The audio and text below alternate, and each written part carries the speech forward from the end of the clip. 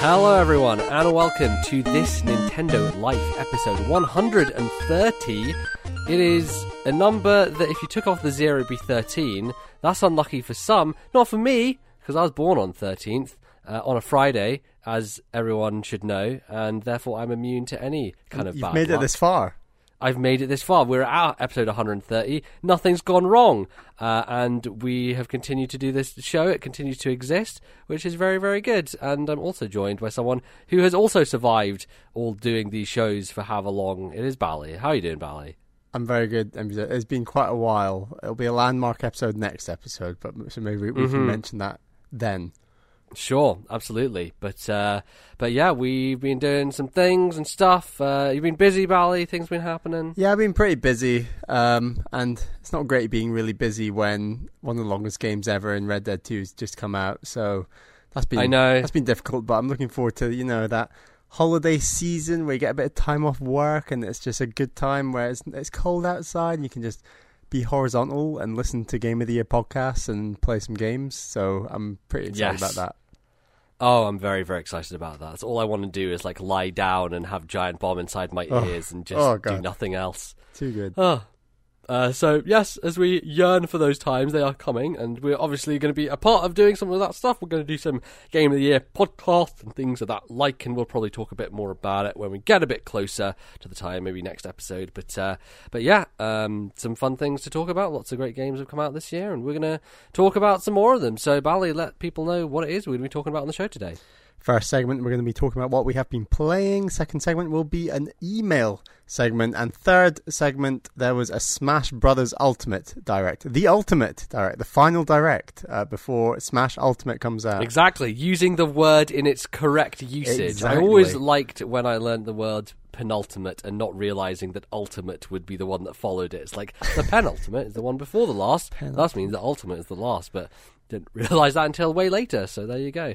There's the Englishness for you. So yeah, a lot of stuff happened with that Direct that we need to give our hot takes on. Oh yeah, debrief and de-steam after it. So yeah, it was weird because we did talk about all the rumours last time, and then all of a sudden it was like, bam. Oh, by the way, now here's the Direct. So a lot of Smash Brothers chat, but I guess that's, we're very close to release that game, so it's inevitable that it's going to happen on a Nintendo podcast of all things. So yeah. So let's kick things off then, Bally. What are the video games you've been diving into? Well, talking of Game of the Year, and a game that you have been very hot on, just last episode, that game is Into the Breach. I was like, I need to play this game. I like Advance Wars, I like Fire Emblem, I should be playing this turn-based strategy game. Yes. And I wanted to squeeze it in before Game of the Year so we could have a good discussion. It's always nice playing games in the year they come out for that very reason. And I'm absolutely loving it so far. It is pretty tough. I've not beaten it on normal yet. I'm keen to beat it on normal, having done a 4-island run. So you have a number of islands you can choose to defeat or not defeat, and minimum of 2 before facing sort of like a final island. Yeah, it kind of gives you options, and every different kind of mech party that you have little medals and rewards. So yeah, it feels like the game, as a roguelike, obviously it is built to be replayed again and again, but it feels like it's really built that idea into all of its systems, because by doing multiple runs you will gain currency that you can then use to unlock a bunch of different mechs, and with each set of mechs you can do a 2-island victory, a 3-island victory, or a 4-island victory, and each of those gets kind of harder as it goes, because the longer you play the game, obviously the more resources you have to keep track of, and not make sure your power grid goes down, and make sure all your mechs are surviving, not let any pilots die. There's a lot to keep track of, so doing 4 islands and then finishing the game is a lot tougher than doing 2, and so they reward you for doing that with little achievements and things that will tick off on each different party. So the fact that you can do that, and I think there's 8 different mech groups total, there's all 8, of them, I think, and I've only got 2 so far. It feels like if you wanted to do everything, it would take you a pretty damn long time to do so. Yeah, I mean, I don't know if I'll have the energy to unlock all 8 sets, but maybe if I just rush through it on the easy a few times, I might unlock at least most of them. And what's just so impressive is it feels so distinct from anything like Advance Wars or Fire Emblem. Obviously, there's elements that are similar, but there's such a huge emphasis on positioning and pushing your enemies into holes and into water, and just pushing them away from attacking buildings. And I guess that idea of attacking buildings and in the Advance Wars, it's more to do with obviously capturing buildings rather than attacking buildings. So in that sense, it's maybe it feels slightly more like Advance Wars, but at the same time, because I think Fire Emblem, a lot of the objectives are like kill all the enemies, whereas in this game, because you don't have an army, like you don't have a huge group of units, you're only commanding 3, and so the brilliant thing about it is it really reduces the number of options you have, so you have to make the tough choices. You have to decide which thing is going to be sacrificed and what would be most beneficial to that given situation. Like, can you afford to take a power grid hit if you're on an island where one of the bonuses is that you get a power grid back from it? Right. So, like, you know that if you are able to take that hit, you're going to get it back for doing something else, some other objective. So it is definitely balancing those. The cost of regaining power for like your power grid is like you either have to complete an entire map defending a power source and then you gain 1 power grid energy back, or you have to spend at the end of that island like an entire I guess it's like a victory point or something on that one thing just to heal up your energy again. So like it's the second, and that's just from taking 1 hit on 1 building. And there are some buildings that represent 2 levels of energy that can be hit by a powerful enemy, and you can take 2 hits in a single hit in a single turn. And then there's also the ability for, depending on your pilot stuff and things like that, for your grid defense to increase. Right. So it can go up to 25%. Max of 25. So you got a 1 in 4 of when that building gets hit of that building resisting that damage. Yes, and that's happened in some clutch moments for me where I'm like, oh god, I survived because that building just defended itself. The hacks is here. And and I think it has to have that somewhat element of luck to it to make that exciting. It's maybe the only random element in the whole game, arguably. Exactly. I can't think of another one, to be honest. No, because the entire game is based around this chess-like idea of them. Well, it's not chess-like because you don't know what your opponent's going to do, but it feels very chess-like in its setup because of the 8x8 grid. But the idea that they show you what your move is going to, or what their move is going to be every turn, means that you have to like get around that. You know exactly what's going to happen. You just need to execute on, stopping it or minimizing as much damage as possible. Yeah, and like it is weird that the enemies move and then you move and attack, and then the enemies attack, which feels very different. Right. It's a strange sandwich thing almost, isn't it? Yeah. It's they weird. Have half their turn, then you have your full turn, then they have the other half of their turn. Right. But I don't know that the game would work without it, because it is built around that entire system. Like, that is the point of the game. So exactly. And in that sort of energy defense thing we were talking about before, which is your essential life bar before you get a game over, while as much as that's difficult to defend, what I also find really difficult and slow and really tough is just upgrading your units between maps. So between islands, the enemies will progressively get tougher. They'll start dealing more damage. They take more hits. I don't think they spawn more between islands, but I think the amount they spawn is based on whether you're on easy or normal. I think that they just get harder. But it's like the difficulty of the enemies. Right, the difficulty of the enemies. And so you're needing to upgrade your units to do more damage and to move further and to become more powerful, gain different weapons.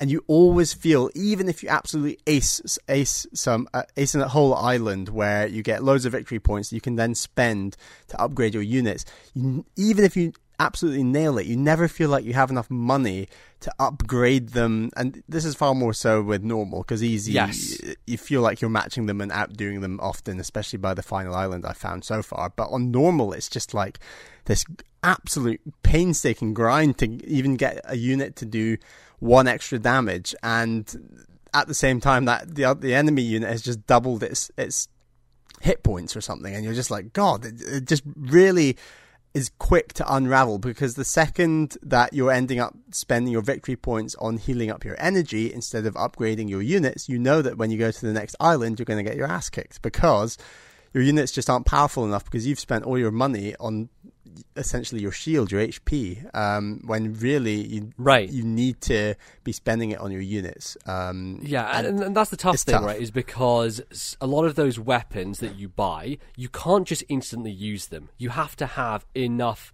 kind of upgrade points, as it were, on your mech to like slot them in. So every mech has a certain amount of points that they're given when they start, and that is what you use for your weapons and for your health and things like that. And so every map you get the opportunity. Sometimes there might be a pod that falls down, and in those pods you can get...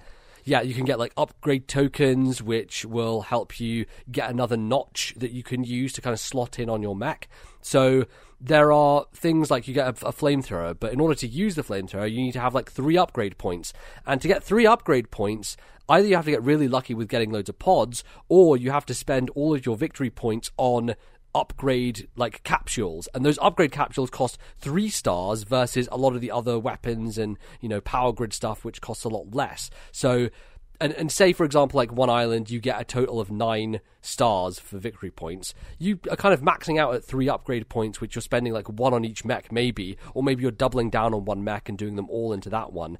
But then your other mechs feel underpowered. So it is a very tricky balance, and normal is definitely a lot harsher with that, because it feels like your units never progress that much throughout the campaign. And so you're using a lot of basic abilities that you were using early on still, even in the harder later parts of the campaign.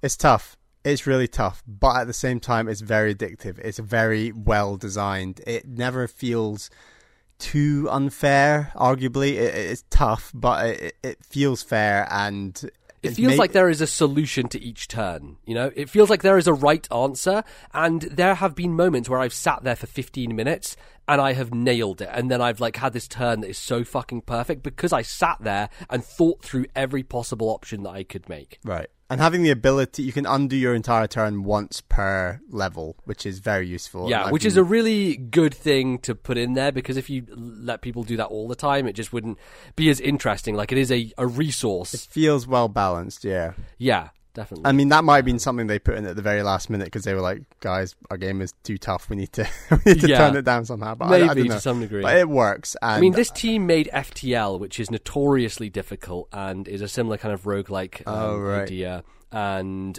I've heard horror stories about how bad the ending of FTL is to even finish that game. So I think they went for a better balance here overall. But it is one of those weird things where playing through easy, it kind of bores me, honestly. Like, it is a bit too mindless for someone like me who like really enjoys the depth of the strategy, and it makes it, because you're getting all the upgrades and it is very low spawn rates, that you can pretty much do a lot of maps perfectly. And I had like a couple of islands where I got perfects and got every single objective, and it wasn't very... And then the 3rd and 4th island by that point is very easy because your units are so powerful. Exactly, and it just wasn't very engaging. So playing on normal is definitely recommended, but the problem is, as we've talked about, is like you don't get much upgrades, and then afterwards, because you haven't done as well, you're not gaining as many achievements, and therefore you're not getting as many coins, which means you're not unlocking new sets of mechs to play with. So it's this weird balance of like, I kind of feel like I have to go through on easy to unlock some new mechs, but I much prefer playing the game on normal because it's so much more interesting and engaging and challenging. So I don't even want to know what hard is like. I'll probably do a hard run at some point just to see. But going from normal, I can't imagine like beating the game on hard. It feels like it's maybe a bridge too far for me. But it's a great game. I'm really glad I've decided to give it a go before the end of the year, and I'm going to keep on going. And I didn't quite beat Bad North, but I'm determined to beat this game on normal. On normal, at least, yeah. Having at least beaten 4 islands. I mean, you can do that. I managed to beat it on normal. So and you beat it after 4 islands? Or 2? Yeah, well, no, I did, for normal, I did a 2-island victory. Okay. I've done a 2-island and a 3-island victory for easy. Not done a 4-island one yet. So okay. But cool. Yes, I'm looking forward to playing more of that. I've also been playing more Red Dead 2. I'm not massively far, maybe 6 to 8 hours in, which I believe is still in Chapter 2, that sort of second, the Valentine Town area. Really enjoying it. It's very confusing. It's very overwhelming. I'm trying to just kind of forget about how overwhelming everything is and just keep on doing side missions, keep on doing main missions. And the game is gradually telling me this is how you do X, this is how you do Y. It's just quite it's quite a slow process, and I'm not feeling like I'm addicted to playing overly long play sessions like I have done with maybe some other longer games this year. And I'm sure it'll get into its stride. I've just not gotten into it yet, and partly because I've been playing quite a bit of Into the Breach. So I need that time and space to just really go for it with Red Dead. But like, one funny thing that happened to me was, it's like a mission where I think it's just teaching you how to basically catch someone and hog tie them and then put them on your horse. Yeah. And I chased a dude, I hog tied him like it told me to, put him on my horse, and then you're meant to go to a place, and at that point you're meant to just look for like this treasure or bounty, or like, it's like treasure hidden in a tree essentially. And the game wasn't really clear about what you meant to do with the hogtied dude on your horse. So I took him off my horse and untied him just to see what he would do, whether he'd be like, yeah, the treasure's here, we need to go here, or what would happen. And he just started running away from me. So I'm like, well, I guess I need this guy. I'm going to chase him again. And I'm just running along, chasing him. I kind of throw my lasso a couple of times. Or I think, can you lasso while running? I think I was just going to tackle him. But then as we're running along, he basically trips and falls and then knocks his head on like a rock and dies. And I'm just left there like, crap, do I need this guy? This is like I think it's one of the story missions. Like, what am I meant to do here? And then I was like, crap, I hope someone doesn't see me. Like, I need to hide this guy. So I like dragging this body like to some underneath a rock basically. And then got back, found the treasure and moved on with my life. But it was just weird, and like I am liking that about this game, in that I am enjoying just going up to people and seeing how they react. Where there were just a couple of people having a campfire, and I walk up and they're like, "Excuse me, sir, you're gonna need to go away." And I'm like, I'm gonna play this out and be as good guy and friendly as possible. But what I'm not gonna do is just leg it because they're telling me to. So I just stood my ground. And then, obviously, they started pulling their guns on me, and then I pulled my gun on them, and then we had a shootout. I won. They were both dead, and then I basically hid the two bodies around the back of their campsite and used their campsite for, like, that night, and then in the morning got up and went away. And then in the morning, there was, like, this thing saying witness or something. So I think someone heard gunshots and reported us. Right. But I don't think it ever led to anything because they never saw me, and I made sure that the people who saw me shooting were killed. So that kind of, these knock-on effects it's kind of cool, and like I'm excited to see where more of that goes. But it's fun, but I need to play more. Yeah, I just haven't had as much of that stuff, and maybe it's because I am less prone to just wandering about. Because to me, it just feels like there isn't much to wonder about and do, but maybe it's just more of a case of me trying some things and trying to do some weird stuff with interacting with people. I feel like I never click antagonize on people. Oh, I didn't either, and they still because I'm just worried that it's just going to mess things up and I'm going to have to run away and pay a bounty. But honestly, like, since doing a lot of other missions, you start earning a lot of cash. And I've basically almost completed the ledger at this point because of how much money I made. Like, there was one mission where we were robbing the bank and I was able to take like 10 grand. And so my cut from that was like $1.5 grand. So I had loads of money. And I was just pumping it into the ledger and just making sure the whole camp was happy and sorted and everything, which was, it kind of has taken away my need to like, go and rob people and find stuff and do side stuff, I guess, because the main story has liquidated me to the point where it's... Have you got the hang of Deadeye yet? I don't know. I mean, it was in the first game, and I used it quite a bit in the first game, but I can't remember a huge amount about it.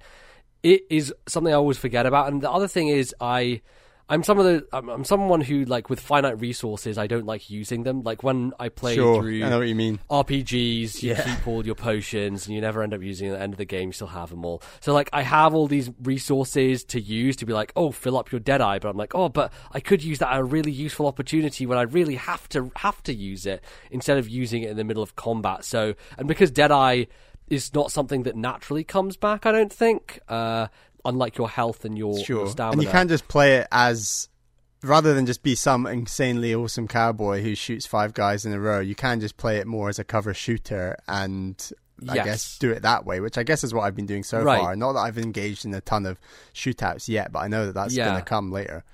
Yeah, and you can, I guess, use it just for one shot at a time, and then undo it, and then reload it again, and keep going like that. But yeah, the thing that annoys me is there's been a lot of horse riding sequences where I have to shoot at the same time. Oh, it feels awful. It feels so bad. And it doesn't work at all. It's just not built for it. The only way it works is if you're behind them, chasing them, and you're shooting your gun in front of you. Anything else, because you can see where you're going. Exactly.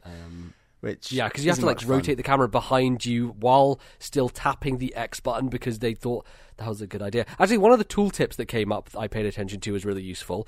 If you tap X in time with the pace of your horse, you don't actually lose stamina, which has been a revelation. Like it has made my horse riding more engaging because it's something that I'm actually trying to do. So it's like a few quick taps to get your horse up to speed, and then once they're at speed, it's just a rhythmical, rhythmic, I should say, like tapping. Yeah. No, I only just learned that as well. Yeah, it's almost like a mini game that really it makes it so that the riding is less about like holding down a button or just randomly tapping a button, and there's actually a purpose to it, which has exacerbated some of my woes about that system. But yeah, I don't know. I've mainly, as I've said before, just been following the main thread, the main plot, and it's been good. And I like the area I'm in right now. It's a town where it's basically owned by this one family, and there's this other family they're both like really big, rich, powerful families. And there's this one quest that is almost this Romeo and Juliet thing where there's this, one boy from the Grey family, and he's in love with the Braithwaite girl, so you have to go and deliver a letter, and you have to like stealth through the Braithwaite estate, like swim to this island that she's at and give her the letter and things like that. And it's been interesting because the gang like plays both families off each other and like robs both families, and I like the chapter set up in that way because it has framed like I'm in this area and this is the central conflict of this area. It's like this family owns everything, and a lot of the quests are going to intersect with those different characters, and they're going to come back and you're going to get to know them a bit more. So I've liked that about it, definitely. But yeah, it's just very long and, as we've already said, just slow. So it's not something that you can easily pick up and play. No, it's more like you have to sink into it and just let it wash over you. So again, it's not really an evening game for me because it doesn't. No, really, and I've been struggling to fit it in for that reason as well. It's just very hard to get doing some useful things and say I've accomplished X in my play session. I mean, I have actually been doing like a couple of missions, but it's more because like I just want to get through the story than anything else, and I know that otherwise it's going to take me literally forever to even finish it. So. So yeah, that's Red Dead. Anything else to say on it before? I'm sure I'll have plenty more to say in upcoming episodes as I delve deeper. But yeah, it's not the most addictive, hottest game ever. It's not a fun game to play. But it is impressive in a lot of ways, and it does some interesting things. So it's a thing that people will be talking about. So. So I then have when I went home, basically I decided I wasn't going to take my PS4 because it would be a pain to pack and everything and take on a plane. So I had my Switch, and I've been meaning to play the DLC for Xenoblade Chronicles 2, which is called Torna the Golden Country, and it is essentially a expansion that is also a standalone game. So it's similar to, I guess, I feel like Uncharted The Lost Legacy started because they were like, it's going to be DLC for Uncharted 4, but then it got so big that it morphed into its own thing, and it was like a standalone release. So it feels like a similar thing has happened here, where it's like, there's the season pass for Xenoblade Chronicles 2, and that has a bunch of bullshit, like, here are some more side quests, and here are some, like, quality of life things that we fixed, and here are some new blades that you can do with your party. Whereas Torna the Golden Country is... It feels more like a game unto itself than an expansion, although in some ways not wholly, because it is a lot smaller in scope. For example, there are only 2 titans that exist that you can go to. So one of them is Gormott, which is the opening titan of the original Xenoblade 2, and the other one is Torna, which it is named after, which is one of the titans that basically is non-existent in Xenoblade 2 because it was destroyed and things had happened in the past. And I would say that if you haven't played the original game, I wouldn't recommend playing this, even though it is a much tighter experience, and probably is more appealing to a lot of people for that reason. Just because the narrative stuff and the story stuff is probably not going to make a lot of sense to you. It very much is linked into this idea, and I've talked about this before, but I really like in stories where it's like 500 years ago this thing happened and now it links to this thing, and it's why I love the Phoenix Wright games. It's why the original Xenoblade is really cool. There's a lot of games that have those ideas of stuff that has happened before, and this is giving you the peek behind the curtain. It's like, okay, what if we did the game where it is set 500 years ago? And that's exactly what Xenoblade Chronicles 2 is. So it follows Jin, who's one of the Blades from the original game, and his original driver Laura, and they are kind of the core central characters. It's really their story, but you meet up with Adam, who is kind of this fabled myth of legend, and in the original Xenoblade 2 they make him so mysterious, and like they have a hood on him. You never see his face. It's just like never revealed. He's kind of this I think it's a very interesting commentary almost on how we view legends and myths and people, and this happened with Game of Thrones as well, I think, because in Game of Thrones, they're constantly talking about like all these heroes of the past and how amazing and legendary they were. And then they do these flashback sequences, like when they're at the tower and there's that one guy, I can't remember, is it like Sir Arthur Dayne or something? And he's just like a regular dude. Like, he's a pretty good fighter, but there's nothing like, you kind of lose the mythos around it when you actually see the person. And so Adam is really just like a goofy idiot, and it isn't really that mythical figure that was shown in the original Xenoblade 2. So I thought it was quite a funny comparison and jarring in some senses. But so he's on your team, and then you also have I can't remember now. Yeah, there's someone else who joined you. It's the guy from Morar Dane. Morar Dane is the Scottish Titan, which is the Empire, and I think we talked about that before. About it's weird that the Scottish being Imperials and everything in the original. And he looks literally exactly the same as the Emperor in Xenoblade 2. So it's one of those things where it's like, the character is just the same. It's like Link and Zelda, they always look the goddamn same, even though they're different people over the years. It's just the same character model and everything, which I found quite funny. So those are your core party members, and the way it works this time, as opposed to you having the gacha system of, we have all these crystals and you have to open them up like loot boxes to see what blades you get inside, and even if you have like a legendary core, there could be a chance you just get a regular old blade out of it and you don't get anything good, and it's a bunch of shit. This time, because it is more focused on just these characters, you don't have to do that. So every character is basically playable, and you can switch this time between the blades and between your kind of human, I guess, characters, the main characters. And it changes up some of the systems. So previously, in order to get health, you would have to do certain arts that would give you health, or there would be one that would spawn health potions.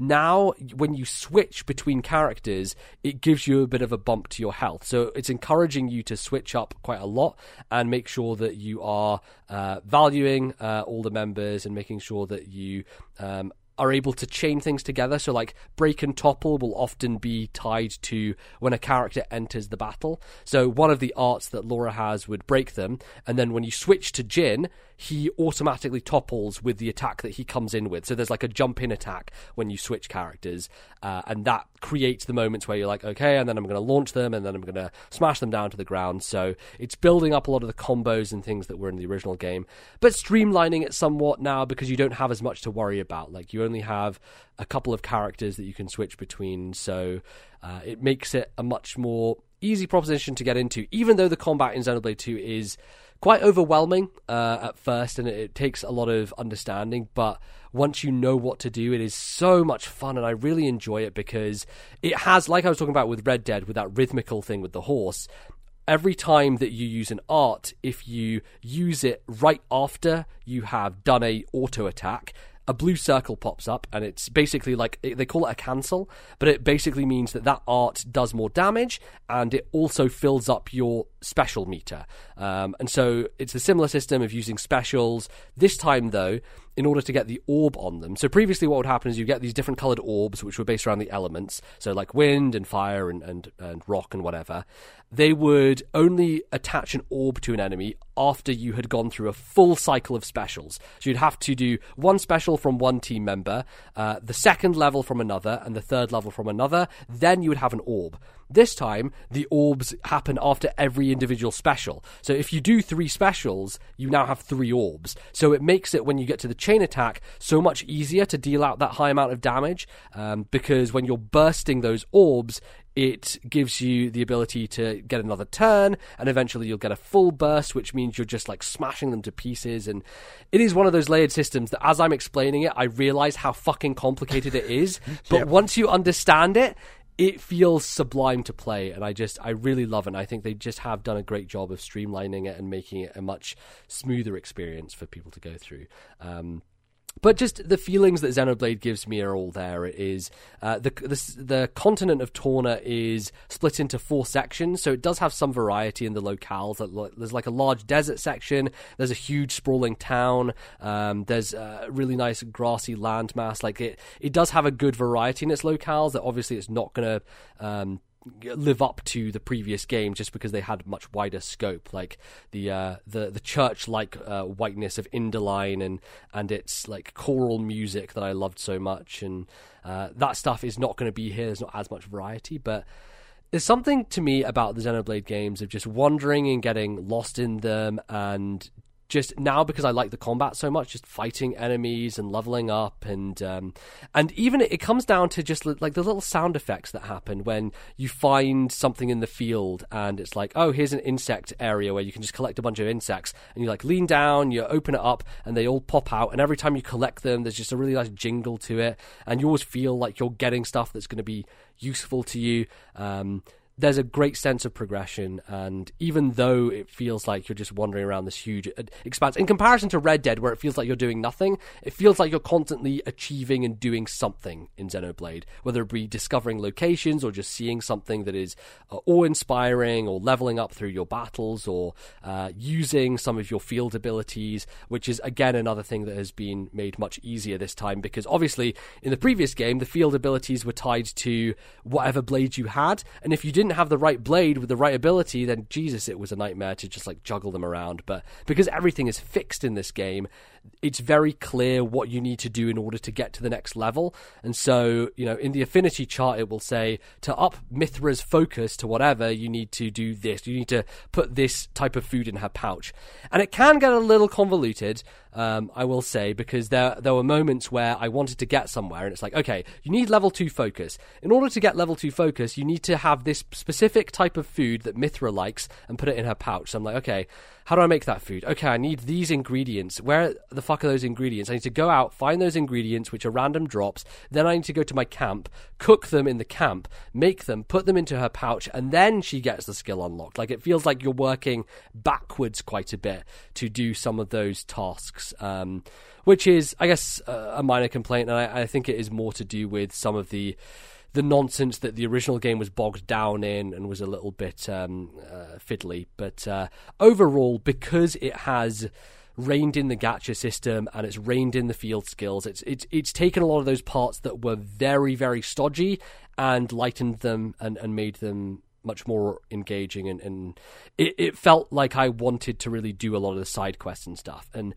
the one problem I have is that it is very side quest focused. The main story is not super long, and I probably could have finished the main story in under 10 hours had I been able to. But what the game does is there's this community system, and every NPC you come across gets added to it. NPCs who have quests, once you do them, they get put into this giant circle thing. So you remember like the affinity charts from the original Xenoblade and stuff like that, which were these massive like webs that made no sense. And there's all these lines connecting them. I think I beat the game without even fully understanding what that was all about. No, yeah, I never really focused on it too much. But this one is a lot more simple because it's just this big circle, and every time you beat a quest, a person goes into it. And you need to raise the level by getting more people into that circle. And it feels like you need to get a lot of people, but some quests will give you multiple. So you could do a quest where you get 3 people, even though it was just one quest, because those 3 characters were important to that storyline. And so what it does near the end of the game is it's like, well, Malos is gonna destroy the world, but he's not ready to do it yet, so let's do some side quests. And it basically forces you to get your community up to level 4, which is quite a lot considering that I thought I'd been doing loads of side quests and I had my community up to level 2, and I was like, okay, I feel like I've been doing loads and I've really been digging in. And then it's like, nope, level 4, and I'm like, geez, I need 32 more people because it's 16 people to raise it at one level. And so you think, like, if every side quest only gives me one person, that's like a maximum of 32 side quests, probably minimum of like 20. So I just went around doing them, which I was fine with. Actually, it only took me like 3 or 4 hours. And it was, I was off and I had holiday time, so I didn't feel like I was, wasting hours that I had doing this grinding, because it was enjoyable and I was really enjoying Xenoblade. But I would say it could have been lightened down even more. As it was, it probably took me about 16 hours to finish total, but really enjoyed it. Think that it's a great add-on. If you enjoyed the original Xenoblade 2 and had some reservations about certain things that I've mentioned, it definitely addresses a lot of those problems. Storytelling is still not quite up there with the original, as far as I'm concerned. They haven't really topped it. And yeah, I don't know. It's good to just play more in this world. And obviously, the music is a huge part of why I like to just sink into these games, because while you're exploring those vast landscapes, just having this incredible orchestral soundtrack in the background is phenomenal. So yeah, really, really loved it, and would recommend it to people. So there you go. All right. Well, that is pretty much going to close us out for this segment. We are going to be back after the break, though. We're going to talk about some of your emails. So don't go anywhere. We will be right back.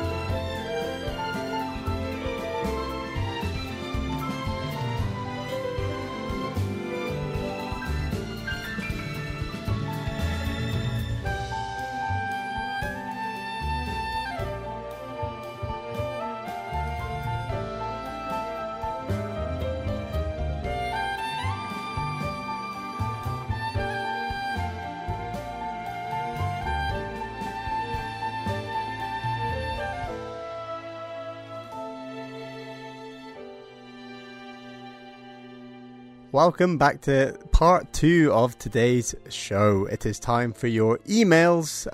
We've had quite a few in, but not really, because most of them are on Discord, so we would like actual emails in as well. But if you would rather post in Discord, we want them all. So yeah, head on over to our Discord server, which is in the description, also on our Twitter account, or send us an email to thisnintendolife@gmail.com. That is thisnintendolife@gmail.com. We would much appreciate your comments, your questions. We read them all.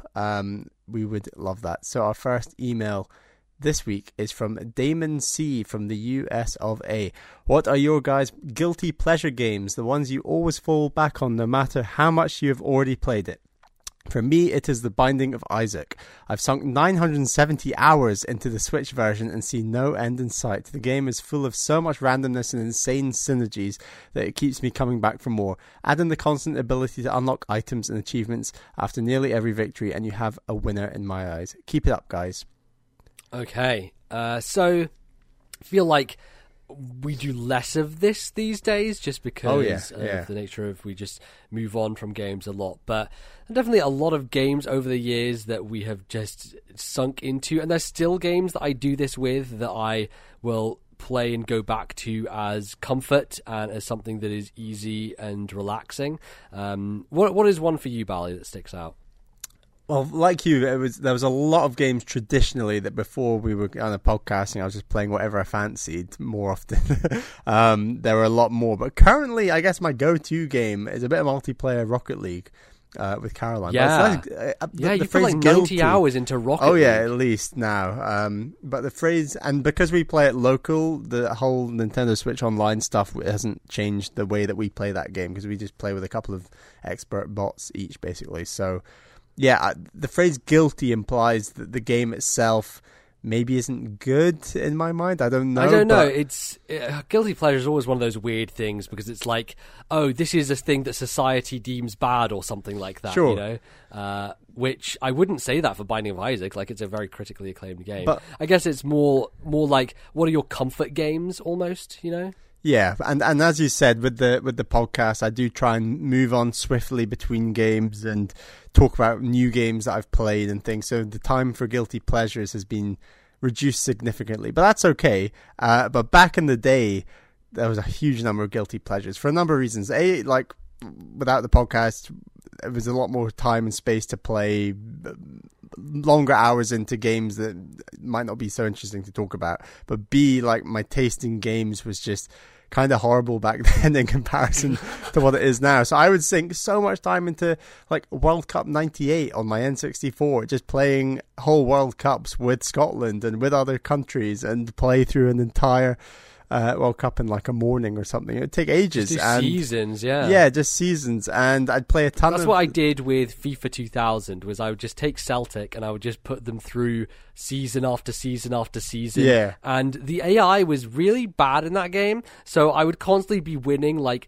7-9-0 or like 10-0. And my goal was always to just get as high as possible and just get as many clean sheets as possible. And then I'd play a ton of like Burnout 2 Point of Impact on the GameCube, which is a really good game, but I'd like go back to the same track and just keep playing that one track to like get a better time trial score. I mean, yeah, that was you all the time, especially with Mario Kart, was just time trials galore, just time trial after time trial, non-stop. Obsessed with time trials on Double Dash and Wii. That was like one of my flatmates at uni. We'd like have lectures at different times, and so whenever one of us wasn't doing lectures, we'd be trying to beat the ghost of like the other person, and then it's like, I came back from a lecture and noticed that he'd knocked off a few seconds, and I'd have to like constantly keep beating it, and so that was like on Luigi's, having the internal competition of it, right? Yeah. Luigi's Circuit on Mario Kart Wii, that was good, and just our guilty pleasure growing up, I guess, was Mario Party. Sure, yeah. There was just a ton of that. So, as we've mentioned many a time on the show. Yeah, it's funny because Mario Kart Wii is definitely one of those games that I know you went so deep into at a level that is almost unhealthy, I think. I don't know, it was like I remember just the ghosts that you would do, and they had some online challenges, didn't they, with Mario Kart Wii? Yeah, as well? really cool ones where it'd be like, you've got a week to do this, and I was like the top in Europe for a time, or I was like this for a time, like because I did it straight away, and I got initially into like the top 20, and then I got gradually butted out. Oh, okay. So you're just a bit of a keen bean about it. Right. But there was a couple of them that I really thought I had a good chance of like getting into the top 10, so I'd really push like crazy to do it, and I was always just a few split seconds off outside, as I'm sure most people would end up being. But yeah, that was a really cool mode that I don't know, I guess never happened with 8 in the same way. Yeah, not quite. I really wish that there was stronger single player stuff in Mario Kart 8. It really is the bare bones, and the online stuff was cool that they added all the stuff in terms of like the grouping and the matching, and like when we were live streaming some Mario Kart 8 a few years ago, it was very easy to get people together and do it, because all you needed to do was create one room with one code, and people didn't have to match friend codes with each other, which was a much better, more streamlined way of like getting a large group of people who don't have everyone necessarily added on. So for like a streaming situation, it worked pretty great. But there wasn't that level of, we have this constant, almost games as a service type thing that Mario Kart Wii was doing, where they had you just keep coming back to do those challenges every time, and they reminded me maybe to some degree of the mission mode in DS and things like that. But yeah, Mario Kart generally is one that I've spent a lot of time with, despite the fact I'm not as big of a fan of it as you are. But I've definitely put a lot of time into Mario Kart. And it's one of those games that I imagine if I did have on Switch, I would probably spend more time with just because it's there. And it's very easy to just do GPs. Yeah, and we've both resisted it on Switch so far. Right, because, I don't know. What do you feel about Mario Kart 9? Do you feel like it's on the horizon, or is there any chance of it happening on Switch? Maybe not horizon, but I am definitely positive there will be a Mario Kart or a smashification of Mario Kart on Switch at some point. I don't think it's going to be anywhere near 2019 or even 2020. It'll probably be slightly at the back end of what could be, I guess, a very long life cycle. We'll see. Yeah, well, obviously Mario Kart 8 still selling bananas, like it's past 10 million. You'd be mad to do anything to that formula for now, so... Right, it's just a weird situation they've got themselves into, because it's like, hey, there's this basically remaster that has sold 10 million copies and sold more than the original game. It's what the fuck, man? It's so messed up how badly the Wii U did that a remaster of a Wii U game can do so much better when the console is more appealing to and people. I'm sure Tropical Freeze is going to pass the Wii U one at some point. Oh, I think it already has. I'm pretty sure it has done. Yeah, Bayonetta and stuff like that, I'm sure. Yeah, all going to happen. All those games just making it look like, and more the Wii U just gets stripped of its identity, and it's just, this footnote on history. But back to games that we find, I guess, guilty pleasures we put loads of time into. Guitar Hero is a huge one for me. All versions of Guitar Hero. I love the high score chase in that series, mainly because there's always room for improvement.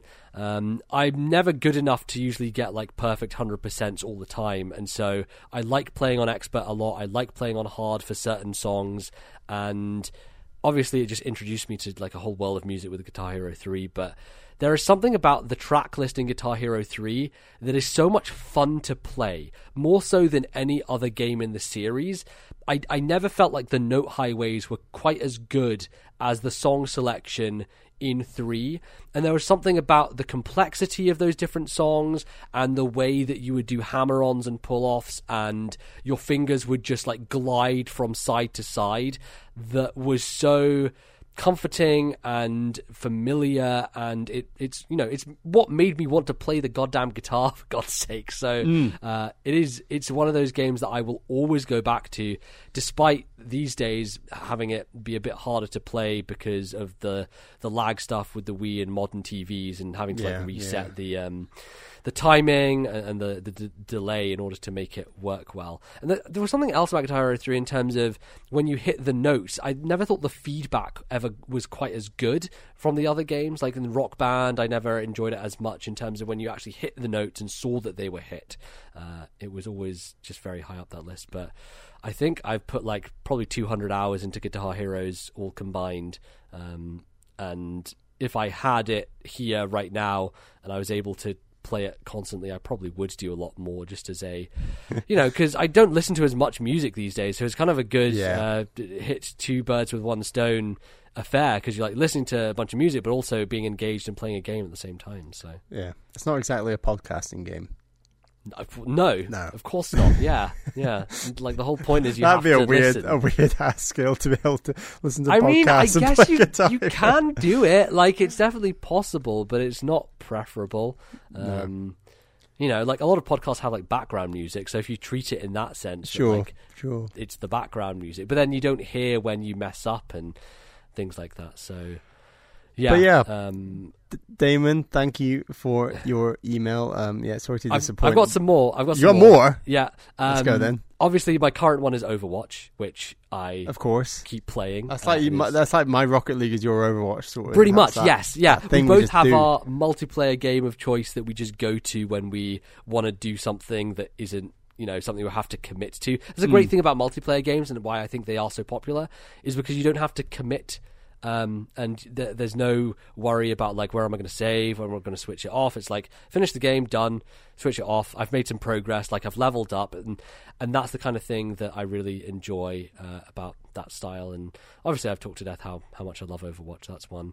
And then just for single player games, Mega Man 2 and Metroid Fusion are the two games that I will always go back to if I just want to play something familiar. Mega Man 2, I think I've beaten like 9 times at this point. It's stupid. And Metroid Fusion, probably the same amount. It's just, I go back to those games because they're comforting and I know them inside out. And it's more of just the enjoyment of the mechanics and going through them and finishing them. So, yeah, I would say that those are probably my number ones. Nice.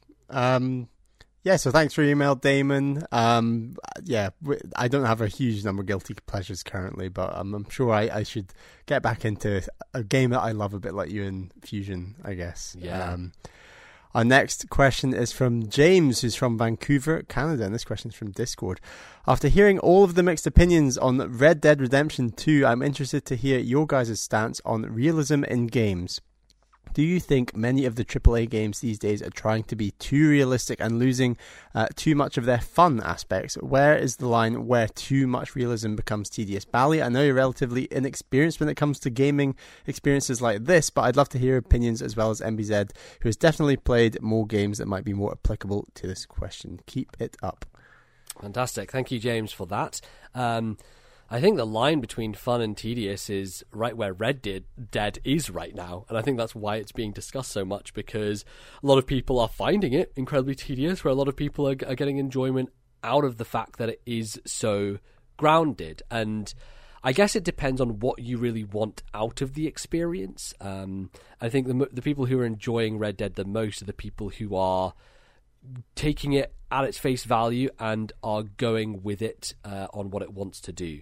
And they feel like they are embodying that character and playing it as if they were that character. And that's never been the way I play games. I never invest into, being in that world in that type of way. It's literal role playing kind of right, thing. Literal role playing, because I know a lot of people do that with certain games. Like they will try to make the choices as if they were that character, and it depends on the game. Like some games, when it comes to choice, I will usually go with what I think will make the most interesting outcome, as opposed to what will be the thing the character would do. So I guess that's just where I come from in it. I remember when we were younger, and Gran Turismo was always sold as it's the most realistic driving game yet. Like, it's like real life driving, and having played a handful of like driving games, I was like, oh my god, real drive, like this could be incredible. And like going to our friend Charlie's house, who I think had it on PS2, I want to say, and he was like, I owned Gran Turismo 2 on PS1. Right. Yes. I think, I played both. I remember because I had the driving wheel and the pedals and everything that went with it.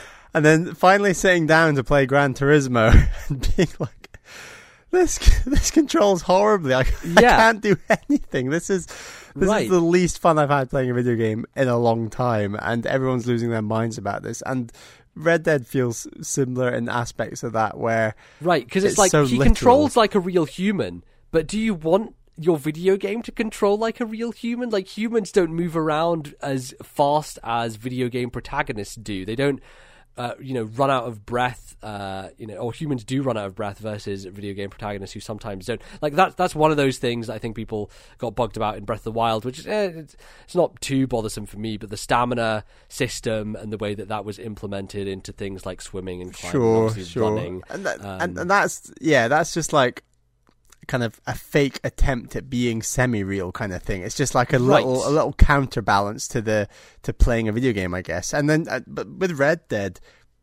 what's so weird about it is going from the most recent, I guess, big AAA game before it this year, which I guess is Spider-Man, and that just has so much freedom, and you are a superhero, and you're just frictionless in every so way. Free in both the web slinging and the fighting, and it's just feels great. And going from that to this ultra realistic, I'm cleaning my gun, I'm loading up my bullets, I'm getting shot at like anything, I'm dead. Yeah, because I couldn't fire my gun quick enough. Yeah, exactly. Versus web slinging just a guy in a split second who's about to fire a rocket launcher at you. Like it makes you reestablish why games are fun and why we enjoy them. And when you're breaking that relationship between making something too real versus actually having fun and fluid and free in a game. A game like Red Dead just takes you completely out of it and shocks you, really shocks you. And what's interesting about Red Dead, I find, is that it's selling and will sell. It's going to be one of the best selling games on PS4, absolutely. And the idea that there are lots and lots of casual gamers and gamers who might only pick up maybe FIFA or COD once a year, picking this game up, and they might not have had as many experiences with maybe, you know, your traditional third-person action games like a Spider-Man, right. Although obviously that sold very well as well. But yeah, I don't know, Assassin's Creed, which is getting compared to quite a lot because Odyssey just came out. Like Uncharted, like these games. I mean, obviously Assassin's Creed and Uncharted sold really well, but they might not sell as well as Red Dead. Like, it is reaching a crowd that these other games won't. But at the same time, it is so much more difficult to play and feel free in that same sense. And it's so really much more complex as well. Yeah, it's so complicated. It's not an easy, like, traditional AAA game to just pick up and go into.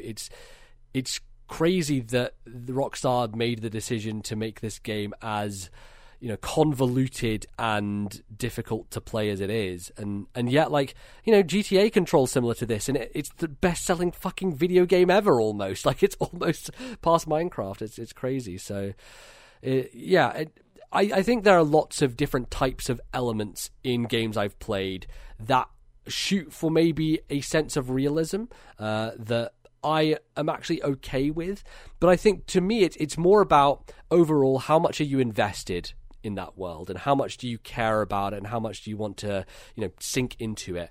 And with The Witcher 3, a lot of people complained about the idea that you had to sharpen your weapons or like repair your weapons before they broke if you use them too much, and they didn't like that. And obviously, you know, Breath of the Wild has a similar thing where weapons break. I've been one of those weird people where weapon degradation has never bothered me, and I don't know why. Maybe it's because I played so much Fire Emblem when I was younger, and it's just the expectation that weapons are going to break. You've always kept a knife in your back pocket ready to go when your main sword breaks, and if you're not used to that, then it's very jarring, I guess. Exactly, and this is the thing we were talking about before as well, as like, I'm the person who hoards potions and doesn't use them. Like, I make sure all my Fire Emblem characters have like bonus weapons on them just in case of something happening, and it always happens. I'm always prepared for it. So in scenarios like Witcher and Breath of the Wild, like, I have the backup options. I'm never going to be worried about having anything break on me because, you know, I know what I'm doing. And it was also, there was an aspect of The Witcher 3 where I did in that game, more so than others, sink into the idea of being a Witcher and of preparing before fights and looking up the entries of the monster and seeing what it is they're weak to, which signs are they weak to. Should I drink a potion beforehand to boost a certain thing? Should I make sure that my weapons are sharpened, that my gear is in high percentage like range, because your gear would degrade as well as your weapons, so you'd have to go there and like have someone just push it back up to normal. And I enjoyed the, I guess, role play of that to some degree, but it was also just because I loved the world that they had created, and I just wanted to spend so much time in it, so I was willing to forgive a lot of those systems that I think a lot of people didn't. And it's weird because I think a lot of people will talk about how The Witcher 3 controls like garbage, and it, you know, has similar problems to Red Dead in terms of, you know, having to do some micromanaging and things like that. But the story in the world is so much more engaging for me in The Witcher 3 than it is in, you know, a, you know, more real world setting like Red Dead is, that it overcomes that barrier to some degree. So maybe I'm just talking bullshit, and it's all about how much I actually want to exist in the place that they've created. But yeah, I think it definitely is one of those things that people... Well, I think over time people have become less forgiving because people have so much less time, and it's all about games are much longer, and so if games waste your time, I think people feel a lot more frustrated with elements like that. And it'll be interesting in these... We're in the middle of November now, Game of the Year is not far away. It'll be interesting to hear the number of discussions that essentially have this debate about a game like Red Dead, where I'm sure there'll be plenty of people siding with Red Dead for Game of the Year who don't mind those things that it's going for and think that, you know, the realism trumps the realism and how impressive and immersive that game can be trumps all the other aspects of pure fun that maybe a game like Spider-Man and God of War might be better at, arguably. So I think this is going to be a debate that's going to rage online in the next couple of months, and yeah, I think that'll be really interesting to see, because while that debate's always been there, I do think a game like Red Dead 2 is really bringing it to the fore more so than perhaps it has in the past. Yeah. And I think we can reach a middle ground in terms of these things. And I think we already have, and we've talked about it before, but I think Breath of the Wild is that perfect middle ground of definitely. It gives you situations where you have to think realistically, like the idea that you chop down a tree and use it as a bridge to go over somewhere. In real life, that's not super practical. Like you can do that. It's physically possible to do so, and you can walk across it, and it may work. But it's not a guarantee, and it's not something that is 100% going to happen. Whereas in Breath of the Wild, you can do that, and it doesn't work 100% of the time, but it is one of those things that, like, logically it makes sense, and you can do it, and it does work. But it's also video gamey enough to where it's still fun and engaging to do, and it's not laborious. Like, you don't have to spend 2 hours chopping at it. Like, it is set up to make it a lot more of a fluid experience, and so that you don't have to worry about, the real life elements. Like, if you're actually a person who cuts down trees, that's not going to be a 2-minute job with a couple of swings of your sword, So yeah, and I think that's a place that we should try to strive towards, where solutions to things are things that we would imagine doing in real life and would make sense logically, but have enough of a video game aspect and a fluidity to them that they just work. Just like a counterbalance of realism, which I think Breath of the Wild nails with something like that. Tree chopping, something like the climbing mountains. Like, there's a number of areas, weapon degradation, where it's just saying, you know what, we're trying to recreate a bit of a realism to this world. You can't just be a superhero kind of thing. And that feels good with that game. Yeah, definitely. But yeah, thanks for your question, James. I'm sure that debate will rage on. And that is all we've got time for this segment. So as I said at the start of the segment, please send more emails to thisnintendolife@gmail.com. That is thisnintendolife@gmail.com, or post a question in our Discord server, link in the description. Also link to that Discord server on our Twitter account @TNL Podcast. But join us after the break, where we'll give you our hot takes on that Smash Ultimate Direct that just happened. Be right back.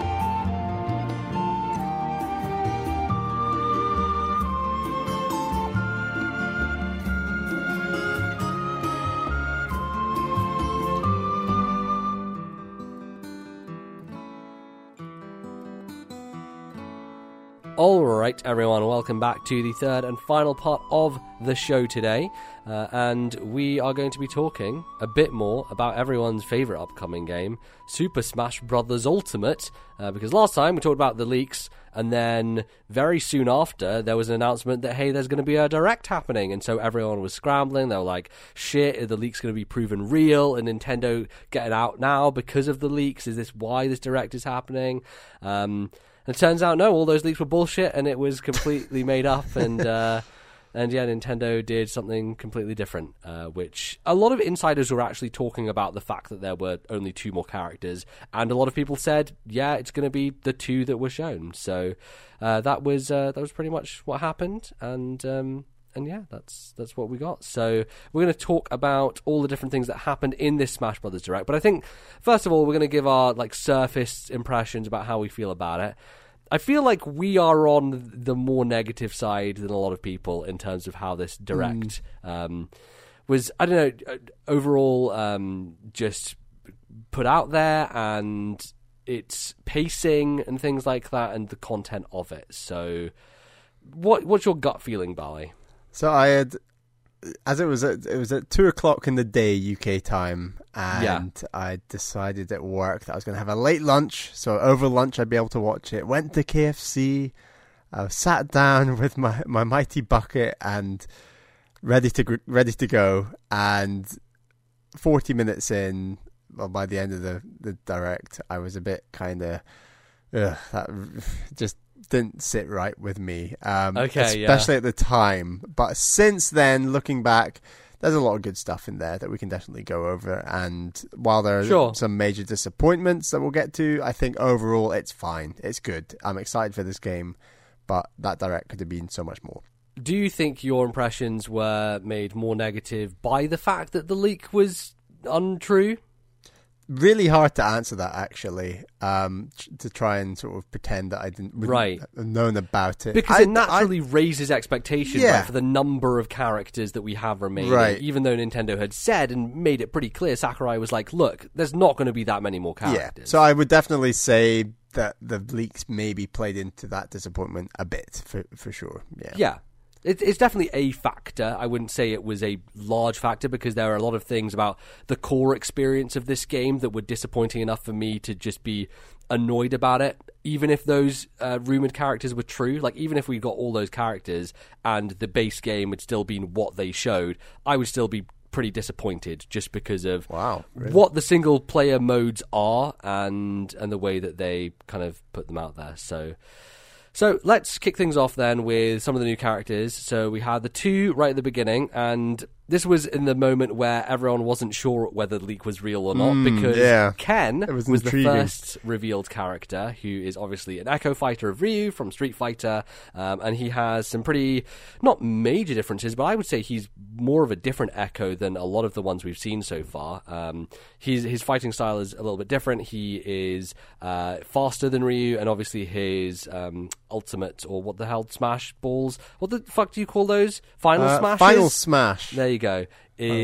Are both different as well. So there, I think that he looks pretty cool. Again, I feel like I always gravitate towards Echo characters for some reason. Like, I prefer Lucina to Marth. I like playing Dr. Mario as opposed to normal Mario. Like, even though Dr. Mario, for whatever fucking reason, isn't an Echo character. The thing that really annoys me with Smash Brothers generally is like, hey, you're going to make Link and Young Link and not make them Echo characters, but I don't know, fucking Pit and Dark Pit are. I don't really understand how different you have to be classified as a new character versus an Echo, and it seems like it's just kind of a bullshit thing that Sakurai has just decided on, and it doesn't actually have any consistency whatsoever. But that said, Ken looking pretty cool, and I would probably play him over Ryu, just because he's new, I guess, and different. Yeah, he looks fine. Like, I think he was. If anyone had to bet their house on the next character reveal, I think most people would probably go for Ken. Yeah, it was that or Shadow, I would say. Like, and even like maybe Miss Pac-Man, because there were some obvious third-party characters who could clearly just slot in an Echo there and be like, "Yep, that's the thing. That's what we're doing." So there you go. That's him. And, neither of us are big Street Fighter fans, so it's not something I was going pretty crazy about. But, this is interesting because you never actually owned the DLC for Smash 4, Bali, so you never actually really played as Ryu. No, I didn't. So. Both of them will be new to you, basically. Yeah, that'll be good. Yeah. I'm excited to give all the DLC characters a go, including guys like Cloud, who you always kick ass with. So I need to get on top of that guy. Love Cloud, he's so good. So then they revealed during the same trailer, and it was a good matchup, I would say. This is based in a boxing ring. We had Little Mac fighting Ken, and then all of a sudden in comes the next fighter, who is the first kind of wrestling-style character that we've had in the Smash Bros. Game. It is the Pokemon Incineroar from Sun and Moon, who is, the Pokemon representative. And I think that was one of the things that people were saying about the leak is, hey, there's no Pokemon in this leak, and there's always a new Pokemon in a Smash Bros. Game. And that's what Nintendo want to do. Obviously, Pokemon's one of the biggest franchises in the world. Like, it's stupidly enormous, so why wouldn't you put one in there? And they decided on Incineroar, which I think a lot of people... I don't know how they feel about him as a Pokemon, how significant he is in representing Sun and Moon, but I would say from watching what they had shown of his character and how he plays, he's pretty damn interesting. And I think he's pretty unique and works well as a Smash Brothers character. So I think, once again, Sakurai has done a good job of cherry-picking a Pokemon that works well in this style of game, like he did with Greninja last time. Yeah, and even though I know that... what's it called? Let's Go Eevee and Pikachu. It's not a new generation of Pokemon, right? But it's still maybe a tad surprising that they'd go back to the last gen rather than focus on some sort of Pokemon that will feature heavily in the upcoming games coming out at a very similar time to Smash Brothers. Yeah, well, what I would say is the design doc for this game, as people always talk about, is made way before, and I think it's why things like Springman from ARMS didn't get in, and because it was a bit too late by the time that they had already decided on what all the characters were going to be for this game. So Incineroar makes a good degree of sense, and I like a lot of his moves, like the one where he just springs up at the edge of a wrestling ring and bounces it back off, and you can, depending on the timing at which you kind of do a wrestling move on them. Yeah, exactly. So that was really neat, and he grabs people and throws them over his back and bends backwards, and then he has a very dangerous move that I can see myself KOing myself all the fucking time with, which is where he dives off the side. Yeah. I'm definitely going to die a bunch of times doing that, trying to kill you.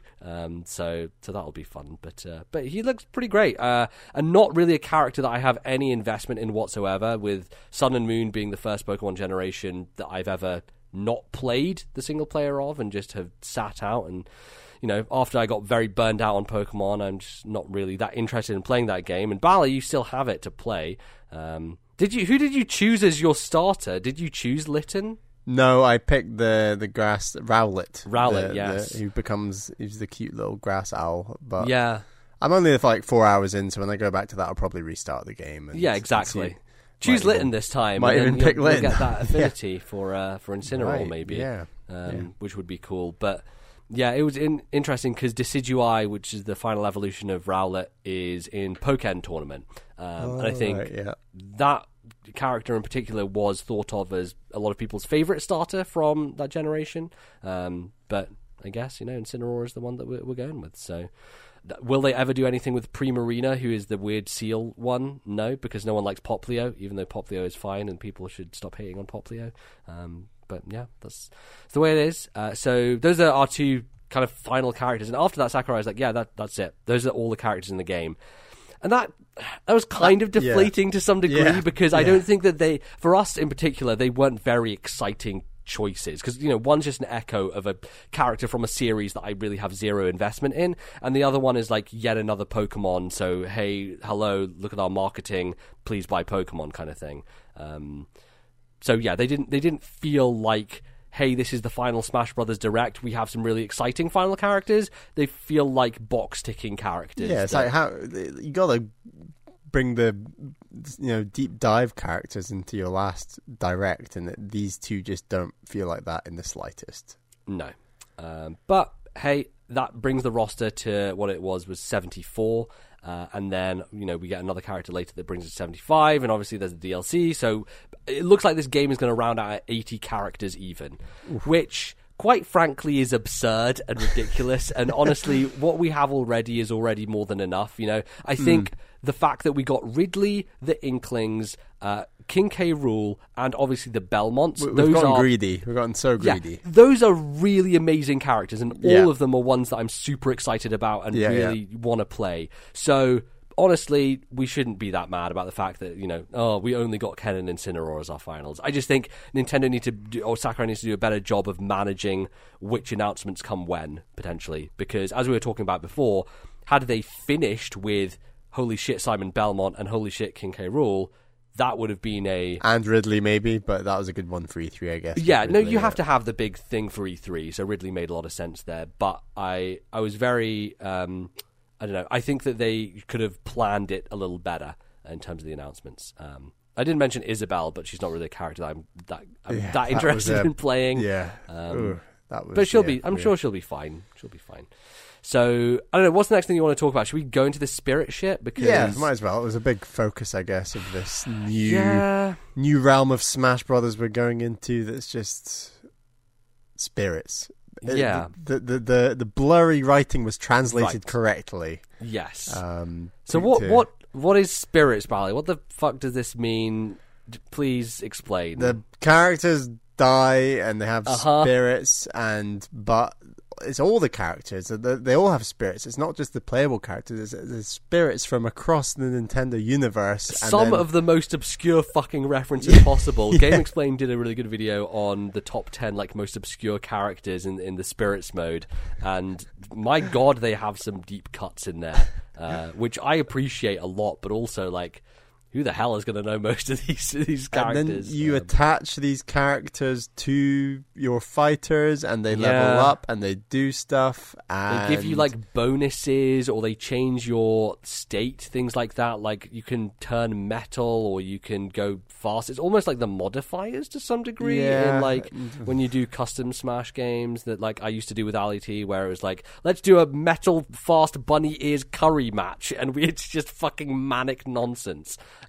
Which we've not done as much because we got more into let's be super serious and fight each other with nothing turned on. But I like that type of experience. I think that the way that it's been handled is disappointing on a many number of levels. I think overall this feels like this mishmash of all the worst things about Smash Brothers, all the worst ideas that Sakurai has had over the years, from Smash Run collecting up power-ups to the sticker system in Brawl to, I don't know, a lot of these type of specific things that are the single-player focus, to even Subspace Emissary to some degree, right?